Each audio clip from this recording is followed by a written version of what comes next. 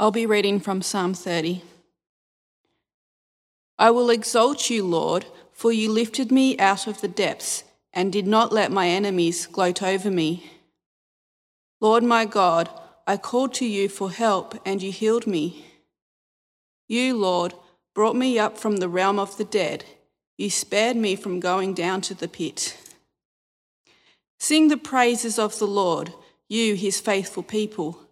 Praise his holy name. For his anger lasts only a moment, but his favour lasts a lifetime. Weeping may stay for the night, but rejoicing comes in the morning. When I felt secure, I said, I shall never be shaken. Lord, when you favoured me, you made my royal mountain stand firm. But when you hid your face, I was dismayed. To you, Lord, I called, to the Lord I cried for mercy. What is gained if I am silenced, if I go down to the pit? Will the dust praise you? Will it proclaim your faithfulness? Hear, Lord, and be merciful to me. Lord, be my help. You turned my wailing into dancing. You removed my sackcloth and clothed me with joy, that my heart may sing your praises and not be silent. Lord my God, I will praise you forever. This is the word of the Lord.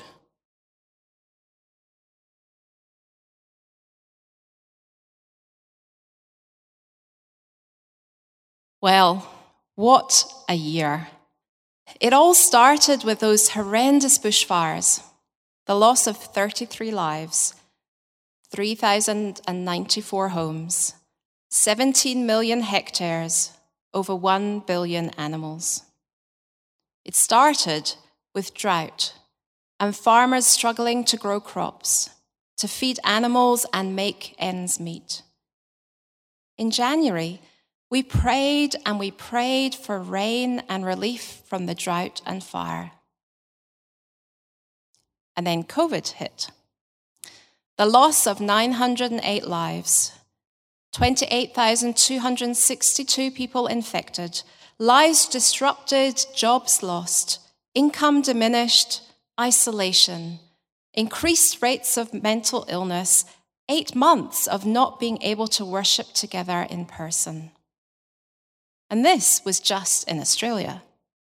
Around the world, there were riots, political power struggles, countless deaths due to COVID, starvation, and other causes, terrorist attacks, forgotten wars, climate change. Well, the Christmas carol that we sang on Christmas Day sums it up well. But with the woes of sin and strife, the world has suffered long.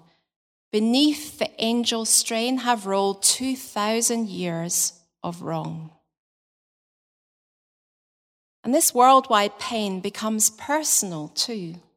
The fear of infection, the loneliness of isolation, the grief of losing a loved one, the sense of distance from those we love, the struggle of helplessness when we just want to fix things for people, the distress of losing a job, the challenge of starting a new job and not getting to meet your new colleagues, the weariness from constant change.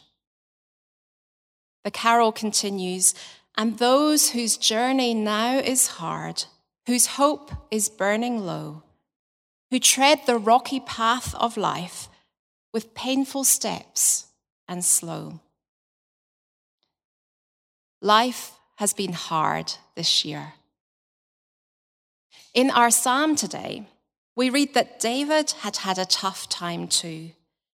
He had been ill, so ill that he almost died. God physically saved David's life from death. But the imagery he uses in verse 3 seems to indicate something more than physical death. This is not just talking about death that brings life to an end. It's a reference to the psalmist living in the shadow of death. This is a rescue from a relentless, devouring tyrant seeking to draw out the breath from the living, luring the living to the pit. every time we have a cold or feel tired, as we get older or weaker, as we give in to the allure of sin or feel drawn to the destructive power of addiction, we get dragged down to the place of death, even though we physically live. This life can make us into the walking dead, walking constantly in the shadow of death, for without God, this is our natural destination. Justin Welby, Archbishop of Canterbury, said in his Christmas Day message that 2020 has been the year of walking through the valley of the shadow of death. But in reality, this is the potential of every year, not only this challenging year just gone. David has had this experience and so starts the psalm exalting God, lifting up his name. He's grateful to God that he has rescued his health and ensured that there hasn't been a reason for his enemies to gloat over his incapacitation. After addressing and acknowledging God, giving God the credit for his healing, David goes on in verses 4 and 5 to call the people to praise God and to remind them of the character of God. Like in the Lord's Prayer, where we pray, "Hallowed be your name," they praise God's holy name. In other words, they pray that God's name would be made holy or would be honored. This takes us back to the third commandment, that we should not misuse the name of the Lord our God, for the Lord will not hold anyone guiltless who misuses his name. This is a petition that God would be seen to be holy in the sight of all the world. At the same time that the commandments were revealed to Moses, God proclaims to Moses, "The Lord, the compassionate and gracious God, slow to anger, abounding in love and faithfulness, maintaining love to thousands and forgiving wickedness, rebellion, and sin." In this psalm, Psalm 30, David is picking up what he knows of God from the covenant God made with Moses when he redeemed his people from bondage in Egypt. God is just and righteous, and therefore he will respond with anger when his name is dishonored. But he is slow to anger, and his anger only lasts as long as it needs to. God is a merciful God, and David is aware that God's love will last a lifetime. We know this too, because through Jesus, God's anger at our sin has been subsumed.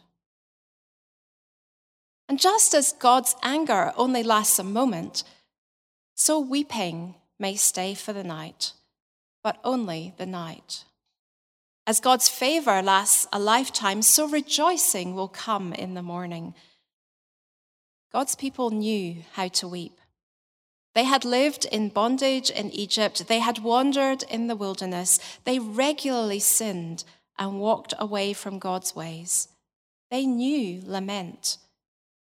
But they also had regular experience of God's grace, as time and time again he rescued them for the sake of his name. Psalm 126 picks up a similar theme. Those who sow with tears will reap with songs of joy. Those who go out with weeping, carrying seeds to sow, will return with songs of joy, carrying sheaves with them. I know that many of you also know what it is to weep at night. The darkness brings a heaviness in our souls where it's hard for the light to shine. Notice that the weeping isn't stopped in its tracks, nor the cause of the weeping eliminated. But there is the promise of joy in the morning when the night is over. There is hope. The weeping stays the night. It doesn't move in. It will last a time, but not an eternity. This eternal perspective is picked up by Jesus as he too refers to the time of weeping and mourning in this life that will be transformed into joy when he returns. We read in John 16, "Very truly I tell you, you will weep and mourn while the world rejoices. You will grieve, but your grief will turn to joy. A woman giving birth to a child has pain because her time has come. But when her baby is born, she forgets the anguish because of her joy that a child is born into the world. So with you. Now is the time of grief, but I will see you again, and you will rejoice, and no one will take away your joy." Paul also calls us to persevere through the trials that cause the weeping, reminding us that they are transitory compared to the eternal glory that awaits us. In 2 Corinthians chapter 4, we read, "Therefore we do not lose heart. Though outwardly we are wasting away, yet inwardly we are being renewed day by day. For our light and momentary troubles are achieving for us an eternal glory that far outweighs them." Each night might still be a challenge, but we have the hope of Jesus' return, the promise that this distress is not permanent, and the experience of eternal glory to look forward to. But the psalmist loses sight of God for a moment. In verse 6, he becomes overly self-confident.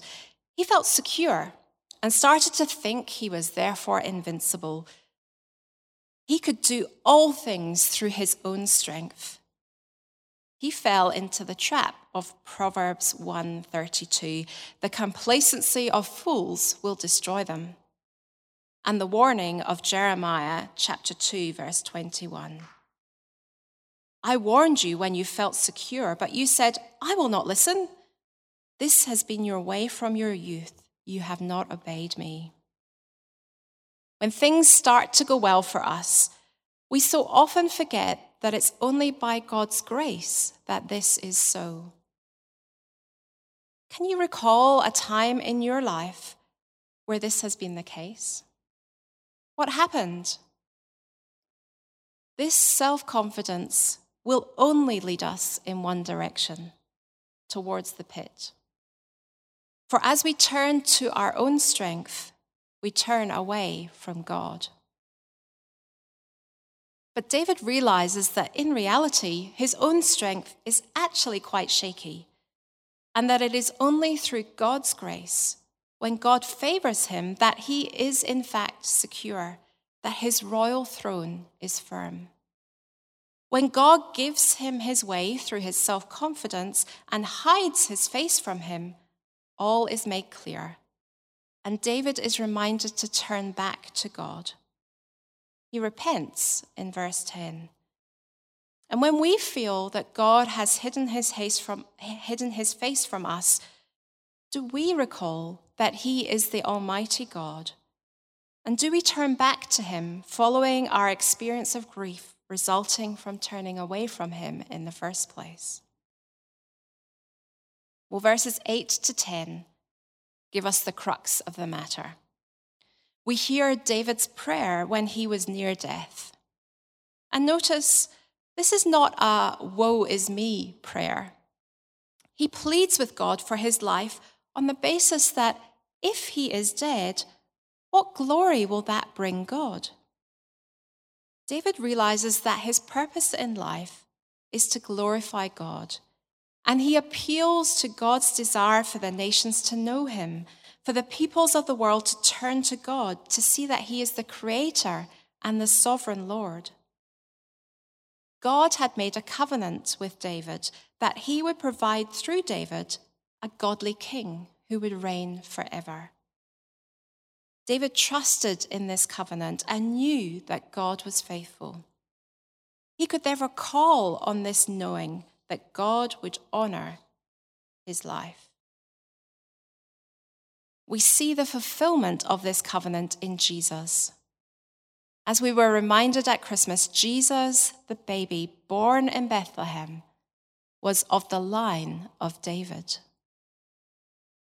And so in verses 11 and 12, David recognizes that God has turned his mourning into joy so that he might sing God's praises and not be silent.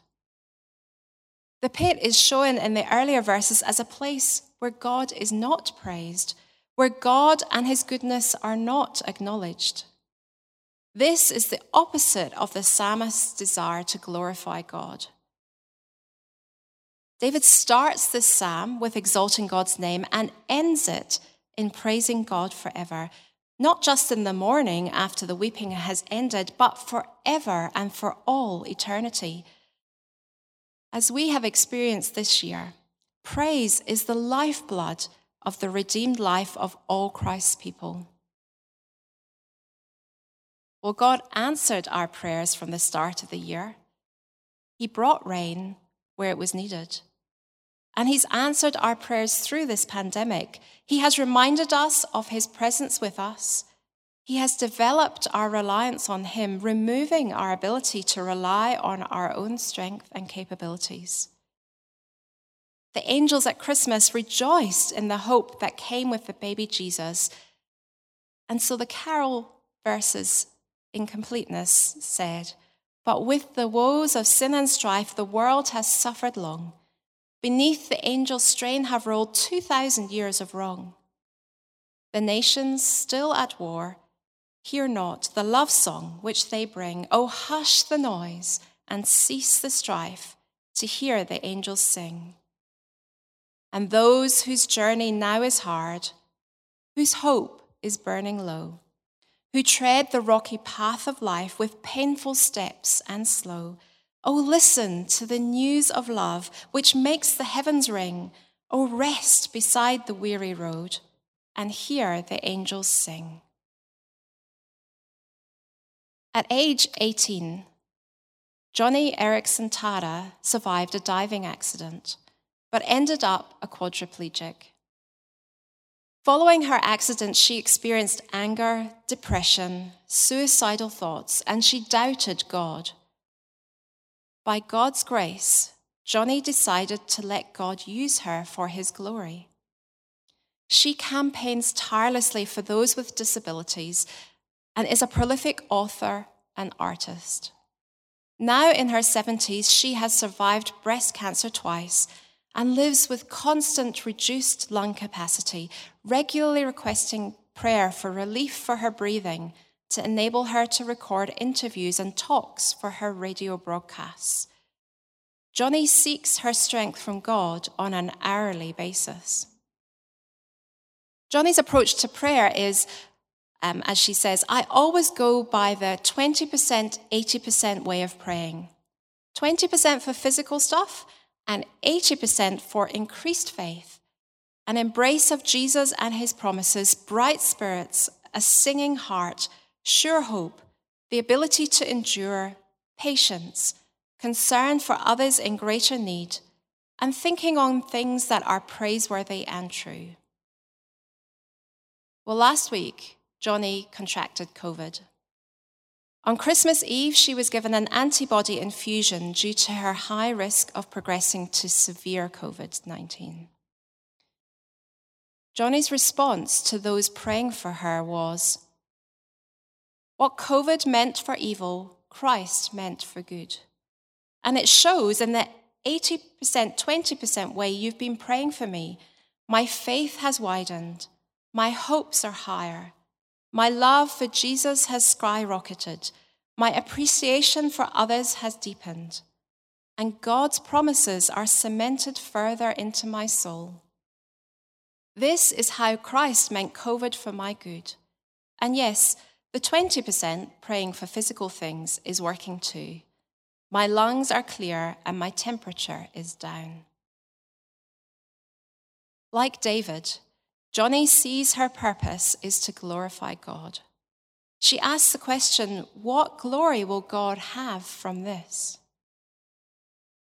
The Westminster Shorter Catechism reminds us that man's chief end is to glorify God and to enjoy him forever. As we look back to the year past and look forward to the year to come, will we, like David and Johnny, repeat Jesus' prayer from John 12 as he faced his darkest hour? Father, glorify your name. Well, let us pray. Loving and gracious God, we exalt your holy name. We are sorry for when we have turned away from you and sought to live our life in our own strength, thus heading towards the pit. Be with us as we walk through the valley of the shadow of death. May we keep our eyes fixed on Jesus, knowing that even as we weep and mourn, he will bring joy in the morning. We look forward to his return. As we wait, may we always seek to do, say, and think in ways that glorify your holy name, that we might praise you forever. In Christ's name, amen.